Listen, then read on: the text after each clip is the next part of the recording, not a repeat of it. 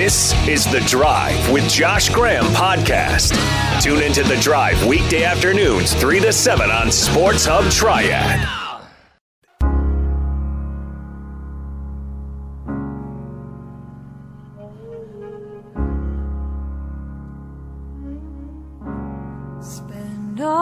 Carolina's going to win. The players are going to be prepared. They're used to overcoming challenge, and they're playing the Denver Broncos. They might be the worst team Carolina's faced this year. Locke looking deep for Hamler. He's got a step. He's got it.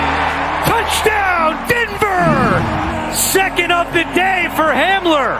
And a new career high for Drew Lock. That's his fourth touchdown pass today. He comes back to Carolina today with a win. Final score 32-27. Give me Miami to beat North Carolina by more than 3. Look out, Carter's in the secondary and down the sidelines. It's a foot race. Can they catch him? They cannot. The Heels, 3 possessions, 3 touchdowns. Well, you've seen something historic today. Michael Carter, Javonte Williams that combine for 544 yards and 5 touchdowns. It was a busy weekend, and we're so glad you're here on a Monday drive. I'll eat all that crow considering how well North Carolina played against Miami. I think that might be the best win in my lifetime for Tar Heel football. I was in the Smith Center, speaking of teams that reside in Chapel Hill, for Carolina's win over Central. But that experience will have to wait because, as you heard there, we've got to talk about the Panthers' loss to the Broncos, and more specifically, Teddy Bridgewater.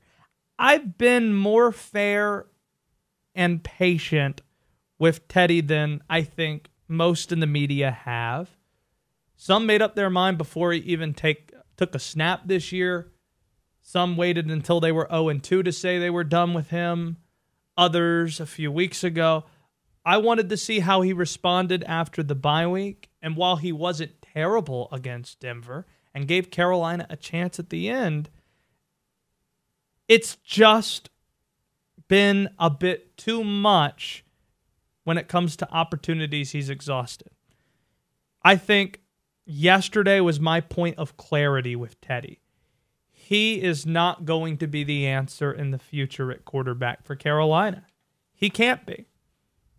It's kind of like the person in your life that creates a lot of drama. I don't know if it's a relationship you have with a guy or a woman, a family member, a friend from college or from high school, somebody you've always known to create drama, and it's never their fault. Oh, it's always someone else's fault. And I love how they always point out they tend to, I don't like drama. But then drama always seems to follow them. Like if it happened on 7 different occasions, these people claiming, oh, drama never follows me, I hate drama, but yet there's still drama there, odds are it does have something to do with that person. It might not be completely their fault, but if there are 7 different instances to point to where that is completely the case, well, odds are you're a dramatic person. With Teddy, the end of game struggles, what I described to be about a month ago, fourth quarter Teddy, it's beyond a concern at this point. He is 0 for 7 in situations late in the game where Carolina has an opportunity to tie the game or score a go-ahead touchdown. 0 for 7. And again, you can make an argument it's not all his fault, but 7 times with not just one going your way, it's pretty damn clear. Teddy is not the future of the Carolina Panthers at quarterback. It's fine. Regardless if Carolina goes in the draft, he'll still be the starter next year in all likelihood. No guaranteed money on the 3rd year, so you can keep him for as long as you'd like, but this is not the guy who's going to lead you to the Super Bowl. I hate to say it because Teddy's a great guy. It is easy to like Teddy. Nobody has a negative word to say about the guy. But I think what we're alluding to, it's past the point where it's a trend. It's now the rule. I'm not going to go through every game But just to quickly recap it. Panthers down 7 to the Bears, he throws a pick. Panthers down 8 to Atlanta in Charlotte, throws a pick. Against the Chiefs, against the Saints, both the games being on the road. Couldn't get closer than 65 yards away in both instances to try and get a game-winning field goal up. Or in the New Orleans case, a game-tying field goal. He also took a really bad sack against the Saints. Then you got bad game management. That's probably what bugs me the most. With a young quarterback, I can deal with bad game management. Justin Herbert, Joe Burrow, Daniel Jones. I look at those guys. Hey, they're still learning how to win. They're learning. They might be more apt to panic because they haven't been in those spots before. Teddy turned 28 years old last month. He is a first-round pick from 2014. He's been in this league for a while. He is a veteran quarterback. He did learn under Drew Brees. He shouldn't be making the mistakes he's making at the end of games. Against Minnesota, Carolina blew it. He threw Joe Brady under the bus, saying he thought they panicked a bit with the third down play call on the goal line. They didn't get it in quick enough, even though as they got the play off, there was a wide open receiver across the middle of the field that Teddy missed. Minnesota wins that game. Then yesterday, two different situations really hard to defend Teddy for. Around the 2-minute warning, Teddy takes a sack that he absolutely should not have taken on first down. Then on third down, he's rushing a play to the line of scrimmage rather than just taking it to the 2-minute warning, and he throws the football way over the head of Robbie Anderson or whomever that was intended for. You didn't have to rush it there. Matt Rule said after the game, he didn't like the fact they got the play at that point. So we're thinking, oh, they just weren't able to communicate it to Teddy that they didn't want to run a play there. Well, then when I followed and asked about it earlier today, I think it's a pretty damning response from Matt here, where apparently it was made perfectly clear to Teddy through the headset from either Rule, Joe Brady, or both. They didn't want to play ran in that spot. This is Coach Rule. Teddy made a decision to run a play when we asked him not to.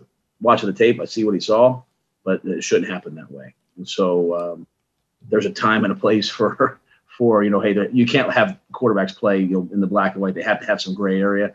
And to be quite honest, when you look at it, it's wide. I mean, if the guy runs, it's wide open. Robbie's wide open on the other side. But that being said, it just didn't follow really the chain of command of what we want done situationally. So 2 weeks after you threw Joe Brady and the coaching staff under the bus, you're not listening to them in that key spot on third down and long. Then on 4th and 8, you don't throw the ball past the sticks? It seemed like the receivers were covered. There's a chance maybe you can lead Pharaoh Cooper on a post, the middle of the field, but that's Pharaoh Cooper. Let's just be honest. That's probably not a completion. It's probably not where you want to go on 4th down. Robbie was very well covered. You have a completion with Curtis. Curtis was supposed to be 4 or 5 yards deeper on that route, but the fact still holds. You didn't really give yourself a chance when you threw the ball 1 yard past the line of scrimmage on 4th and 8. And the only reason you were probably in 4th and 8 in that spot rather than 4th and more manageable at worst, or maybe already converted, was because you rushed a play right before the 2-minute warning. Those are things you accept from a young, inexperienced quarterback, not veterans like Teddy Bridgewater. But this is probably the main reason why I think this moment of clarity hit me. I look at the website NFL Tankathon, among others, that project what the draft order is going to be. If the season ended today, Carolina, which is tied for the worst record in the NFC right now, would be picking 6th. They would be picking 6th, and there's a chance they can move even higher. Teams like Philadelphia jumped them because Philadelphia won yesterday with Jalen Hurts at quarterback. The Cowboys, I think Carolina is picking after Dallas. Dallas has a worse strength of schedule, so Carolina is picking after the Cowboys at this point. There's a chance they can move up, is the point I'm trying to make. And Carolina, the direction they're trying to head in, you're probably not going to be picking inside the top 10 again. So can you really pass up the opportunity to take a top 10 quality quarterback this year? I don't think so, especially when you consider two of the teams picking in front of you right now aren't going to take quarterbacks. Joe Burrow, he's Cincinnati's guy. They're not going to go quarterback, and neither are the LA Chargers. So really, you have a top 4 pick in the way of thinking about it if you're going to go quarterback. And there's a chance Dallas might just stay with Dak Prescott instead of going rookie quarterback. So who knows who's going to be available there? It's a perfect situation for a rookie to step into. Teddy is a big part of that because one of the best guys in the league, great personality, very warm to all of his teammates. That's a guy who can groom a young quarterback behind him. No pressure for that quarterback to step in and immediately play. You got great weapons around you. McCaffrey, DJ Moore, Robbie Anderson, maybe Curtis Samuel if he's extended beyond this year. I can't think of a better spot to step into. You get to mesh with a great offensive mind in Joe Brady. I don't know if Carolina can miss the opportunity now of picking in the top 10. And when you look at the rest of the schedule, there's no gimmies. You're playing the overall number 1 seed in the NFC on a short week in Lambeau Saturday night. Then you're facing Ron Rivera, who's going to want to beat you.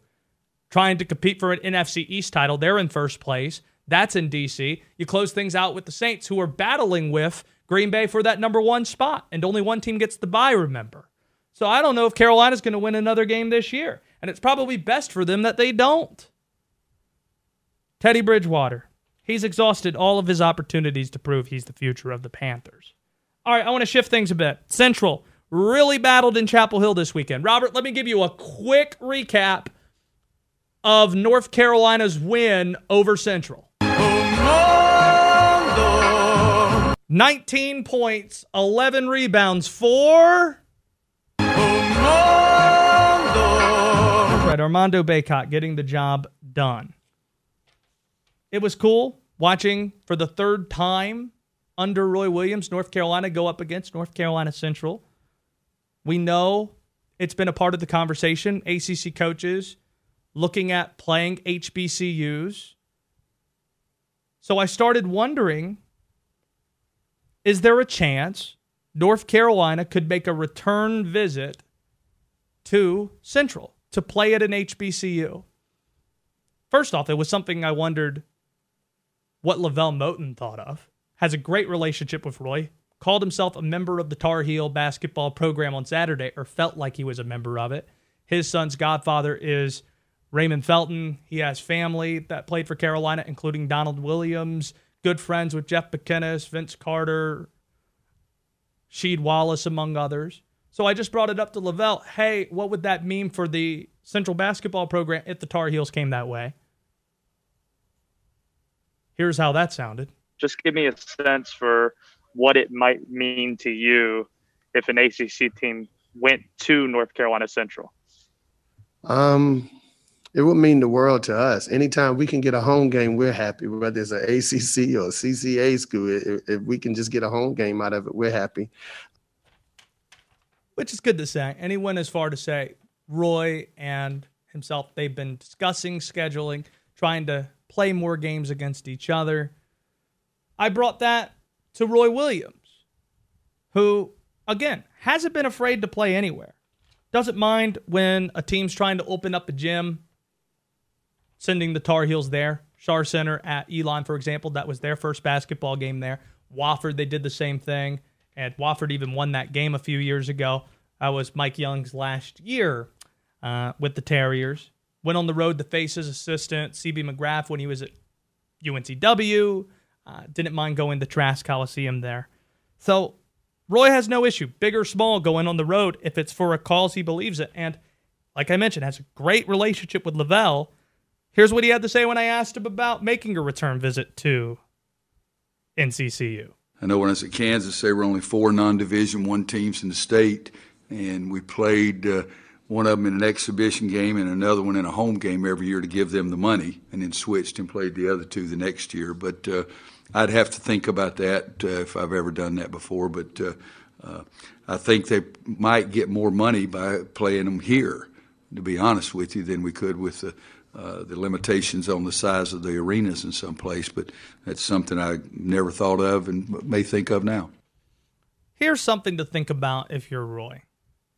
I went through the history of North Carolina basketball going up against HBCUs with some help from the folks in Chapel Hill to try and confirm some of this. Looking at all-time results, North Carolina has only played an HBCU on 12 different circumstances, 12 different games against HBCUs. 10 of those 12 were played in Chapel Hill, meaning the Tar Heels went on the road for 2 of them. Those 2, 1997, this is early on in the year, Bill Guthridge took his team to play at at Bethune-Cookman. The next year, Bill Guthridge, his second year out of 2, played at Hampton. Those are the only 2 times in the history of Carolina basketball. As far as the record books say, they have played on the road at an HBCU, which means neither Roy nor Dean Smith have ever taken a Tar Heel basketball team to play on the road at an HBCU. Roy's right. It might mean more for the schools if they let them come to their place, so they benefit financially. That's how a lot of these athletic departments make money, and Lavelle even said as much.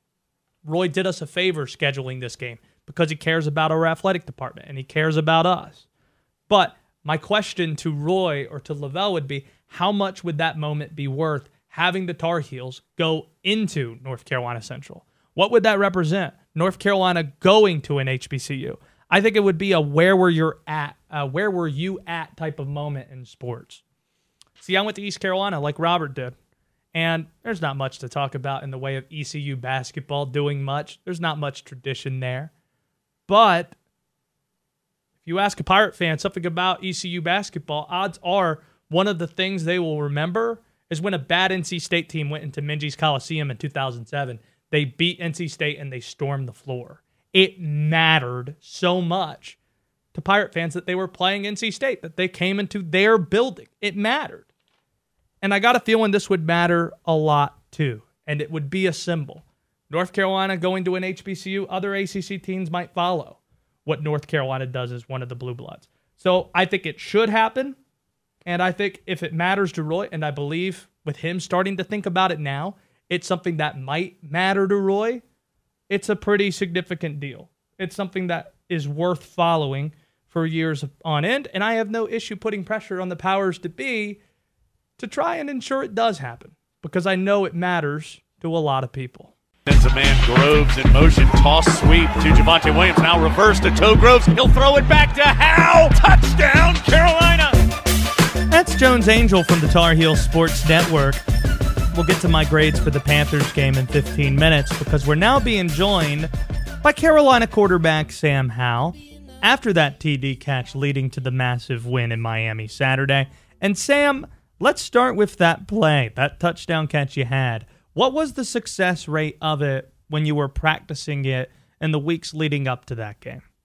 Me and Toe Groves have completed it every single time we ran it. So Coach Longo has a lot of confidence in that play. So did we. Did you do the downward U at practice as well? Nah, it was just kind of something it just happened in the moment. We didn't practice that, but just the tensions of the game and stuff like that. Just trying to figure out how close to detail you are at practice, because practice makes perfect, right? If you're going to catch the touchdown and put the U down at the game, you might have to do it at practice as well. How badly did you want to pull that out, considering once upon a time, when you commit to Florida State, you're expecting to beat Miami, and when you're at North Carolina in the ACC, Miami's one of those schools you want to beat as well. So was it premeditated at all?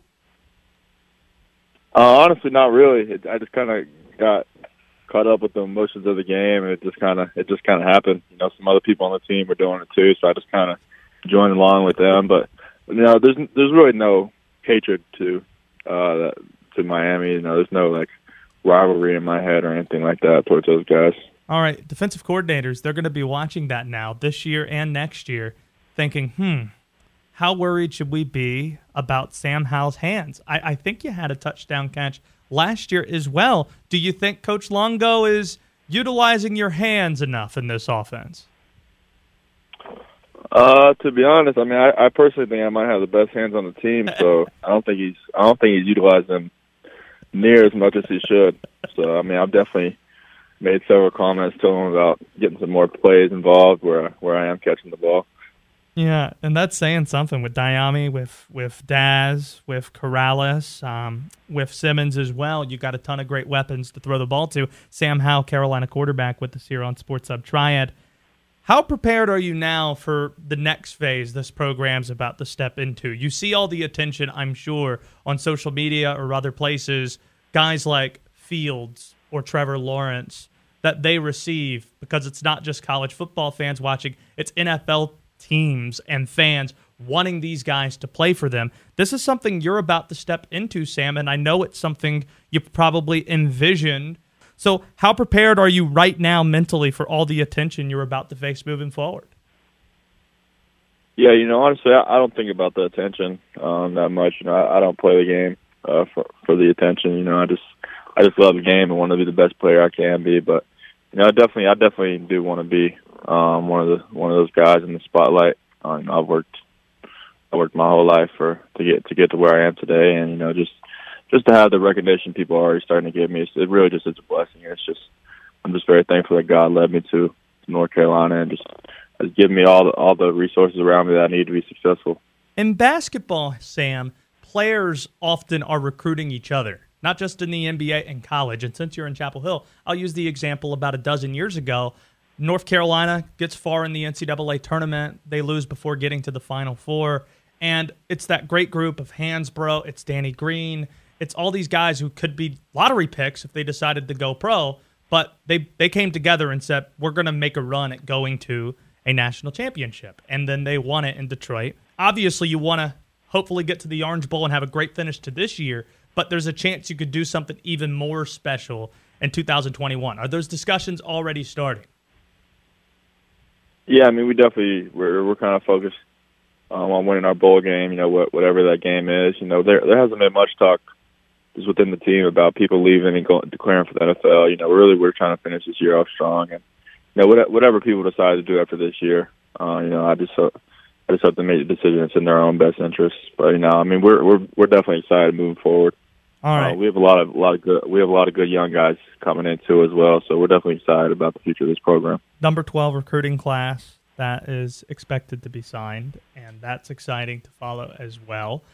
Sam Howell with us, Carolina quarterback here, getting set to figure out where they're going to be playing next. It could be the Orange Bowl. Definitely going to be a really good bowl game, and we'll see where their ranking is tomorrow in the college football playoff rankings. See, your coach, Mack Brown, he was with us about a month ago and told us last year when you guys were not expected to win a ton of games, he was just so thrilled when you guys won, he'd pull out the dance moves.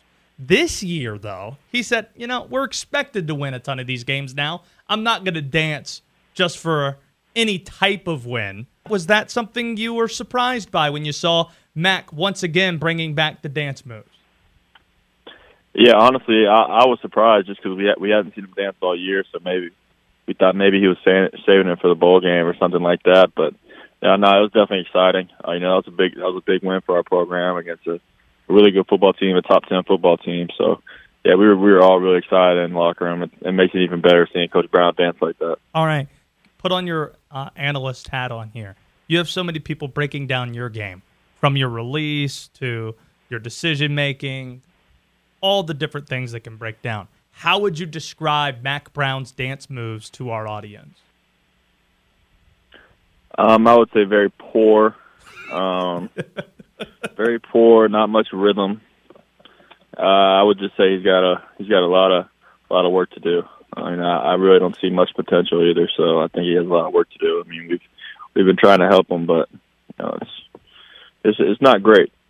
I understand you're a video gamer. Do I have that right? Yeah, I play video games a good amount. Who's your squad in Madden? I switch it up. I have to make it even for other guys that I play against on the team, so I mix it up a good amount. But really, if I'm playing somebody good and I need to win, I'm going to get Seattle. Correct me if I'm wrong. This might just be my assumption being wrong here, Sam. You strike me as somebody who throws every single play in Madden. You're not running the ball. No breaks. It just depends on the game. You know, if it's an important game that someone against a good opponent, I'll run the ball a little bit just to have a little bit of balance. But no, usually I'm throwing the ball 50 times a game. Who on the team would you characterize the opponent being an important opponent, that you're actually worried that you might get beaten? Who on the Tar Heel football team? A defensive lineman named Jaleel Taylor is my best competition.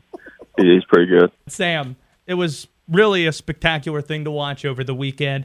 Wish you the best of luck in your bowl game. Thanks so much for squeezing the time in for us here in the Triad. Have a happy holiday as well. Yeah, thank you guys for having me. Make some noise, let's go. You're on The Drive with Josh Graham on Sports Hub Triad.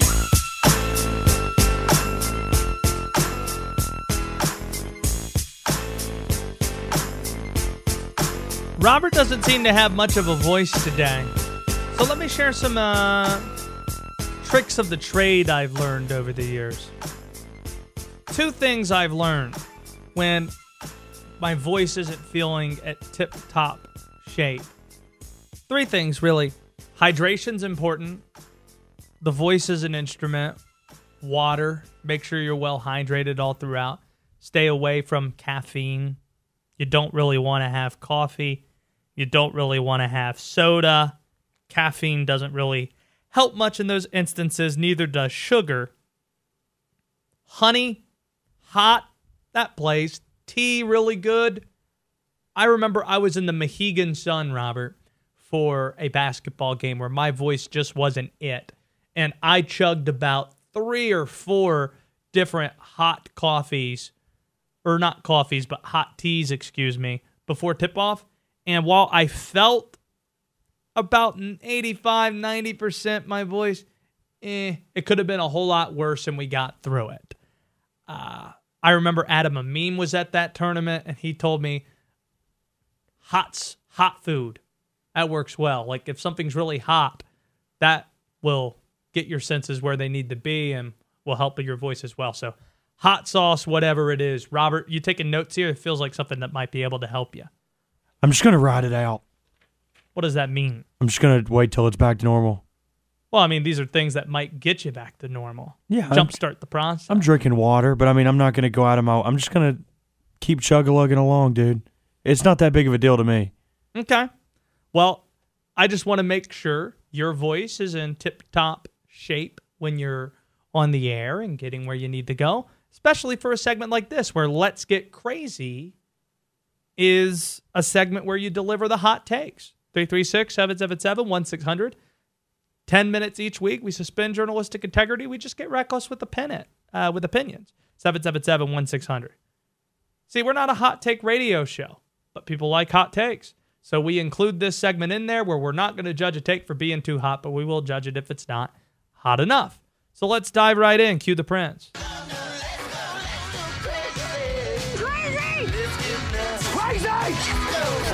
Crazy.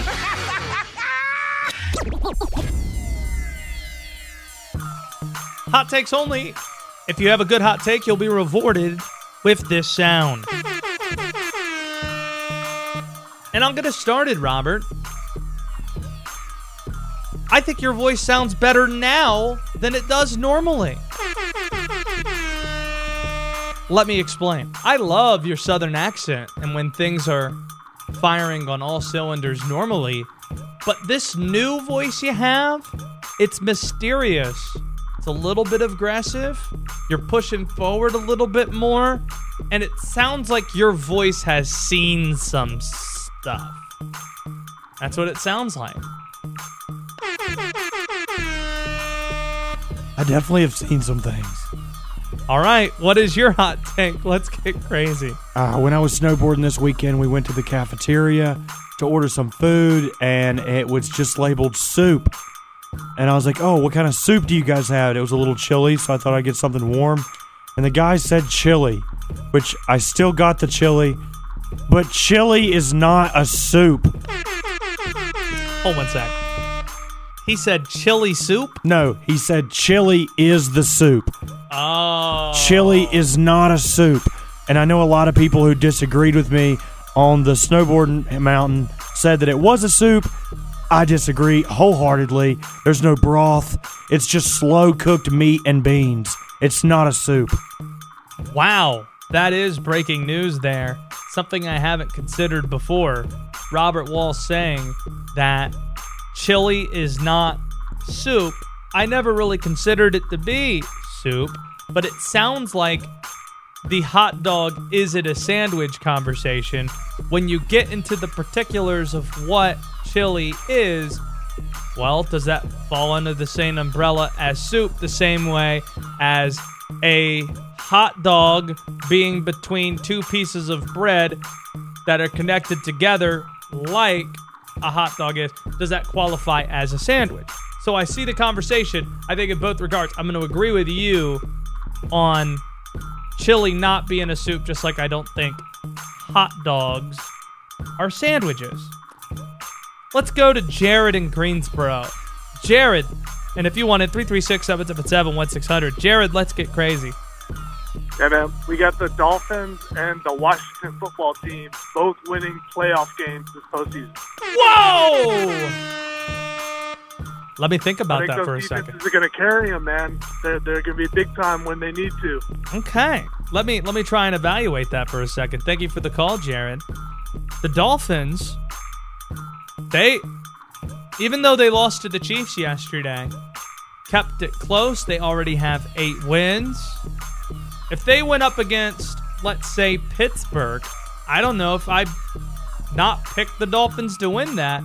And if you're thinking whoever the NFC East champ, they're not going to have a shot in their first playoff game, well, the Carolina Panthers, when they were the under 500 team winning the division and getting a home playoff game, they beat Arizona in 2014, just like the Saints at under 500 in either 2009 or 10 beat Seattle. Or, excuse me, Seattle beat the Saints. That was the beast mode, beast quake game where he had the long touchdown. Darren Sharper! 336-777-1600 if you want to continue playing along with us. We're getting crazy here on a Monday. How about this? The USC Trojans are going to get into the college football playoff. They are ranked 15th right now. The rankings come out tomorrow. But USC, why not the Trojans if you're just going to put Ohio State into the playoff? USC getting set to face Oregon in the SEC championship game, or the Pac-12 championship game, excuse me. The Trojans, just like Ohio State, 5-0. And Ohio State, they've blown out bad football teams, just like USC has. Rolling Washington State 38-13, winning on the road at Utah 33-17. Where exactly is the most impressive win for Ohio State? They beat Indiana, but it was just by 1 touchdown, and that's the only impressive win they have on the resume. In order for this to happen, and for the argument to be made, Notre Dame would have to beat Clemson, Ohio State would have to get in, and you wouldn't feel comfortable enough putting A&M in over USC. Trying to justify putting Ohio State in might be enough to also justify throwing in the USC Trojans. So that there is my let's get crazy take. Let's go to Mark in Greensboro. Mark, let's get crazy. I'm going to go one step further on the Washington football team. They're representing the NFC in the Super Bowl. Whoa! Mark in Greensboro saying Washington's going to represent the NFC in the Super Bowl. Oh my gosh, Panther fans will lose their mind if Mark is right and Ron Rivera is in the Super Bowl. Let's go. Actually, I got one right more. One I want to get to right here. Make sure I squeeze in before we get back to the phones at 336-777-1600. Christmas popcorn cans are actually, in fact, a wonderful Christmas gift. There is too much Christmas popcorn slander out there. I'm here to tell you, if you want to eat the popcorn, that's great. If not, It's great designs. You can repurpose the canister for something else and put other things in it. Or if you're behind in your Christmas shopping and you didn't eat the popcorn, you can just repurpose that as a gift for somebody else. Easy. Doesn't need to be anything else other than that. The Christmas popcorn is a wonderful gift. Let's go to Scotty in Winston-Salem. Scotty, let's get crazy. Yes, I was listening earlier about the Dolphins and the Redskins. I think the Dolphins is going to be a team to watch out for, and I'm going to go out on a limb. I think the Dolphins are probably Super Bowl bound, and I can tell you one team that's definitely not going to be Super Bowl bound, and that's going to be the Panthers. Yeah, I don't know if the second piece is a hot take there, but I appreciate the call, Scotty. The Dolphins being there does qualify, so you get the sounder you deserve there for the Dolphins take. Would that be Tua crazy if the Dolphins got there? Who's to say? That would be great if it was the Dolphins and Tua, because I feel like he's being talked about less than Burrow and Justin Herbert in the Rookie of the Year discussion. Let's go to James to close things out real quickly. James, you're on Sports Hub Triad. Let's get crazy, James. Yes, sir. I'm taking a step further and say the Washington football team going to win a Super Bowl. I love this segment. I love it. Thank you, James, for the call. Hey, Josh, I got one more if we have time. What's next? I wanted to say that the Washington football team is going to win 3 Super Bowls. Consecutively? Yeah, just all in a row. They're not going to lose another game my God. for 3 years. I love this. I really do, where people are just trying to one-up each other. Who are the Redskins? Washington and Miami fans. We hear your voices. That's been Let's Get Crazy.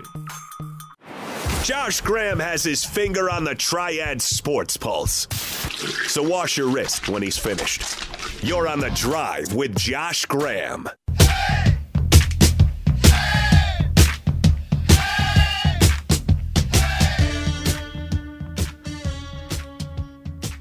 I've never been more happy to admit I'm wrong on something than I am right now talking about LaMelo Ball, who I never said wasn't going to be a great player. I just said rookie season, when you haven't played in a year and you don't get the luxury of G League to ramp up into the NBA, and you don't get Summer League ball either, and you have a target on your back because of your dad and your family in a way these other rookies don't, you might be gunned at by other guys in the league in a way rookies generally aren't. It might not be the fairest thing to do to, judge LaMelo Ball in year one, what type of player he isn't, or he is, or what he isn't. But then we had Jay Billis on the show last week, and Jay, he said he expects him to be the top rookie in the NBA, which is incredibly high praise. Then we watched it on Saturday, his preseason debut. Now, it's a small sample. It's not a lot. But I was reminded of watching Cam Newton, his first preseason game against the Giants nearly 10 years ago, where I don't know if they won. I don't even know if Cam's stats look great. But there was a lot of stuff surrounding Cam. And I remember it was a slant route across the middle of the field, left side near the seam. He darted one. And I knew in that moment, well, Cam's arm, it's going to translate from what we saw in college to the NFL, and he's going to be a player. And a few years later, he's taken the Panthers to the Super Bowl, and he's an MVP quarterback. LaMelo, there's something exciting here. Great instincts, 10 rebounds, the assist, the behind the back, on a couple of occasions, the home run over the head pass to Bismack. Even though he didn't score, if you've been in this business long enough, you can tell when something looks special, and LaMelo looked that. I'm interested in what Brian Geisinger has to think, who now joins us. Now he's from ACCSports.com, our resident hoops nerd, follows the Hornets closely. What did you take away from Saturday? Just how optimistic were you going in to watch LaMelo?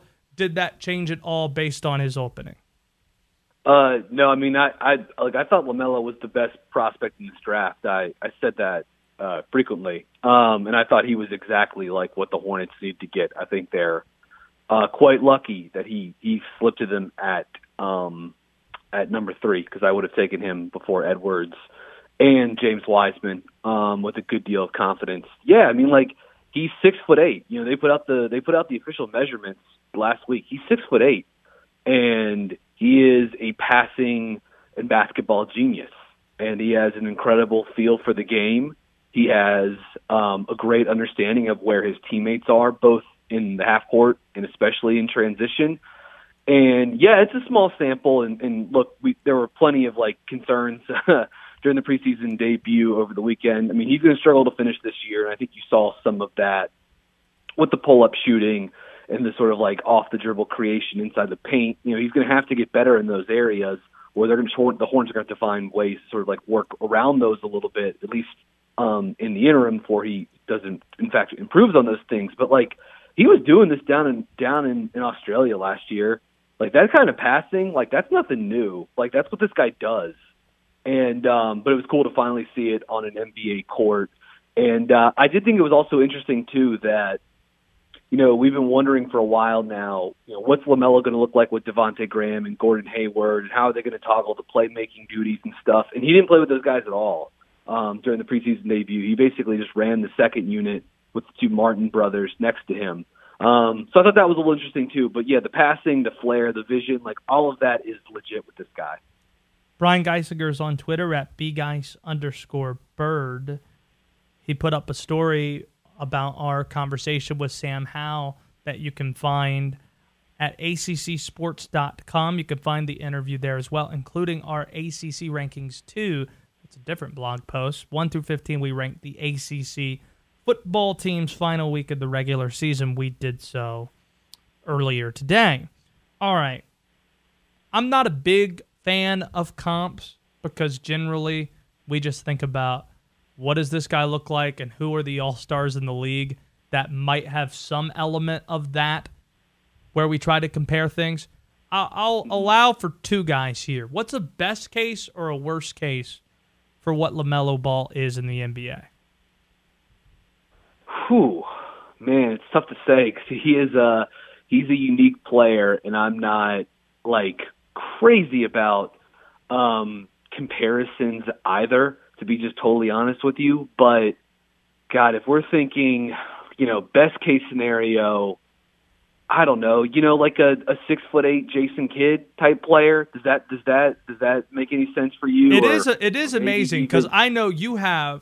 It's like an almanac. It's an encyclopedia. There are names that are just, you're running through your mind right now. Mm-hmm. And as a writer as well, you know what words mean, including the word unique, which some people use loosely to say, oh, it's rare. Unique means one. And the fact that you're saying, oh, it's like Jason Kidd, but if Jason Kidd was 6'8", is kind of saying, it's kind of the point here that when you look at the draft, Anthony Edwards looked like a really good player, and he might be a great player. He might even be better than LaMelo Ball.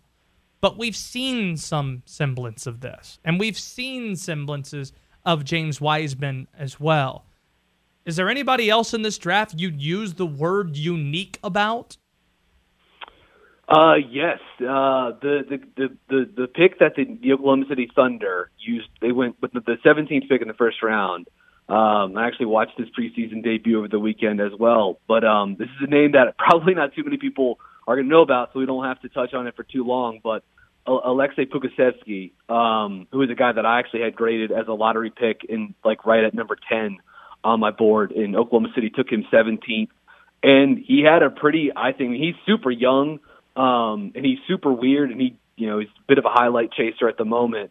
But he has the chance to be a really weird and quirky and good basketball player. And so, anyways, it was fun to see him make his debut over the weekend, along with also getting to catch Trey Jones from Duke and Devin Vassell make their debuts in the NBA preseason with the Spurs. But Pukasevsky, he's a 7-footer that can pass and shoot off the move and do a lot of weird, awkward stuff. But I think he has the chance to be a really nice player in the NBA too. I was at Central's game in Chapel Hill on Saturday. North Carolina, even though it was just a 6-point win and the final minute 15 wasn't all that pretty, with Central going on a 9-0 run, forcing Roy to call a timeout because apparently 2 of the freshmen pointed to the same guy when Roy asked, "Who's your man?" to each of the guys on the floor. It didn't look beautiful at points, but the Tar Heels have this amazing front court that we've been talking about all offseason long that gives them a pretty big margin for error when shots are missed. You know, Lavelle even said it after the game that sometimes North Carolina's best play might be a missed shot because of how good those guys in the post are. But let's talk about the backcourt. Now that we have some sample of Caleb Love and of this really young group, Andrew Platek having a nice stretch, RJ Davis, Kerwin Walton, he's trying to get eased in, Puff Johnson at points. How optimistic are you about this Heels backcourt? How would you grade it so far? Yeah, I mean, RJ Davis, he didn't have a great game against Central, but I've really liked him so far this season. I think he's been their best guard. Caleb Love, it's just sort of like a roller coaster, almost possession by possession. I mean, he continues to be wildly inefficient offensively. It's 6 turnovers against Central, including a couple like passes, just reads where I'm not exactly sure what he was doing with the basketball, because it's not even like at times some of these plays aren't even dictating him throwing the ball to certain spaces, and he's still trying to force it into windows where guys aren't even cutting to. Defensively, I think he has flashes. He had a pretty nice steal in scoop and dunk against Central, but also a lot of ball watching away from him off the basketball. And that burned them against Iowa, and it actually got him a couple times against Central too.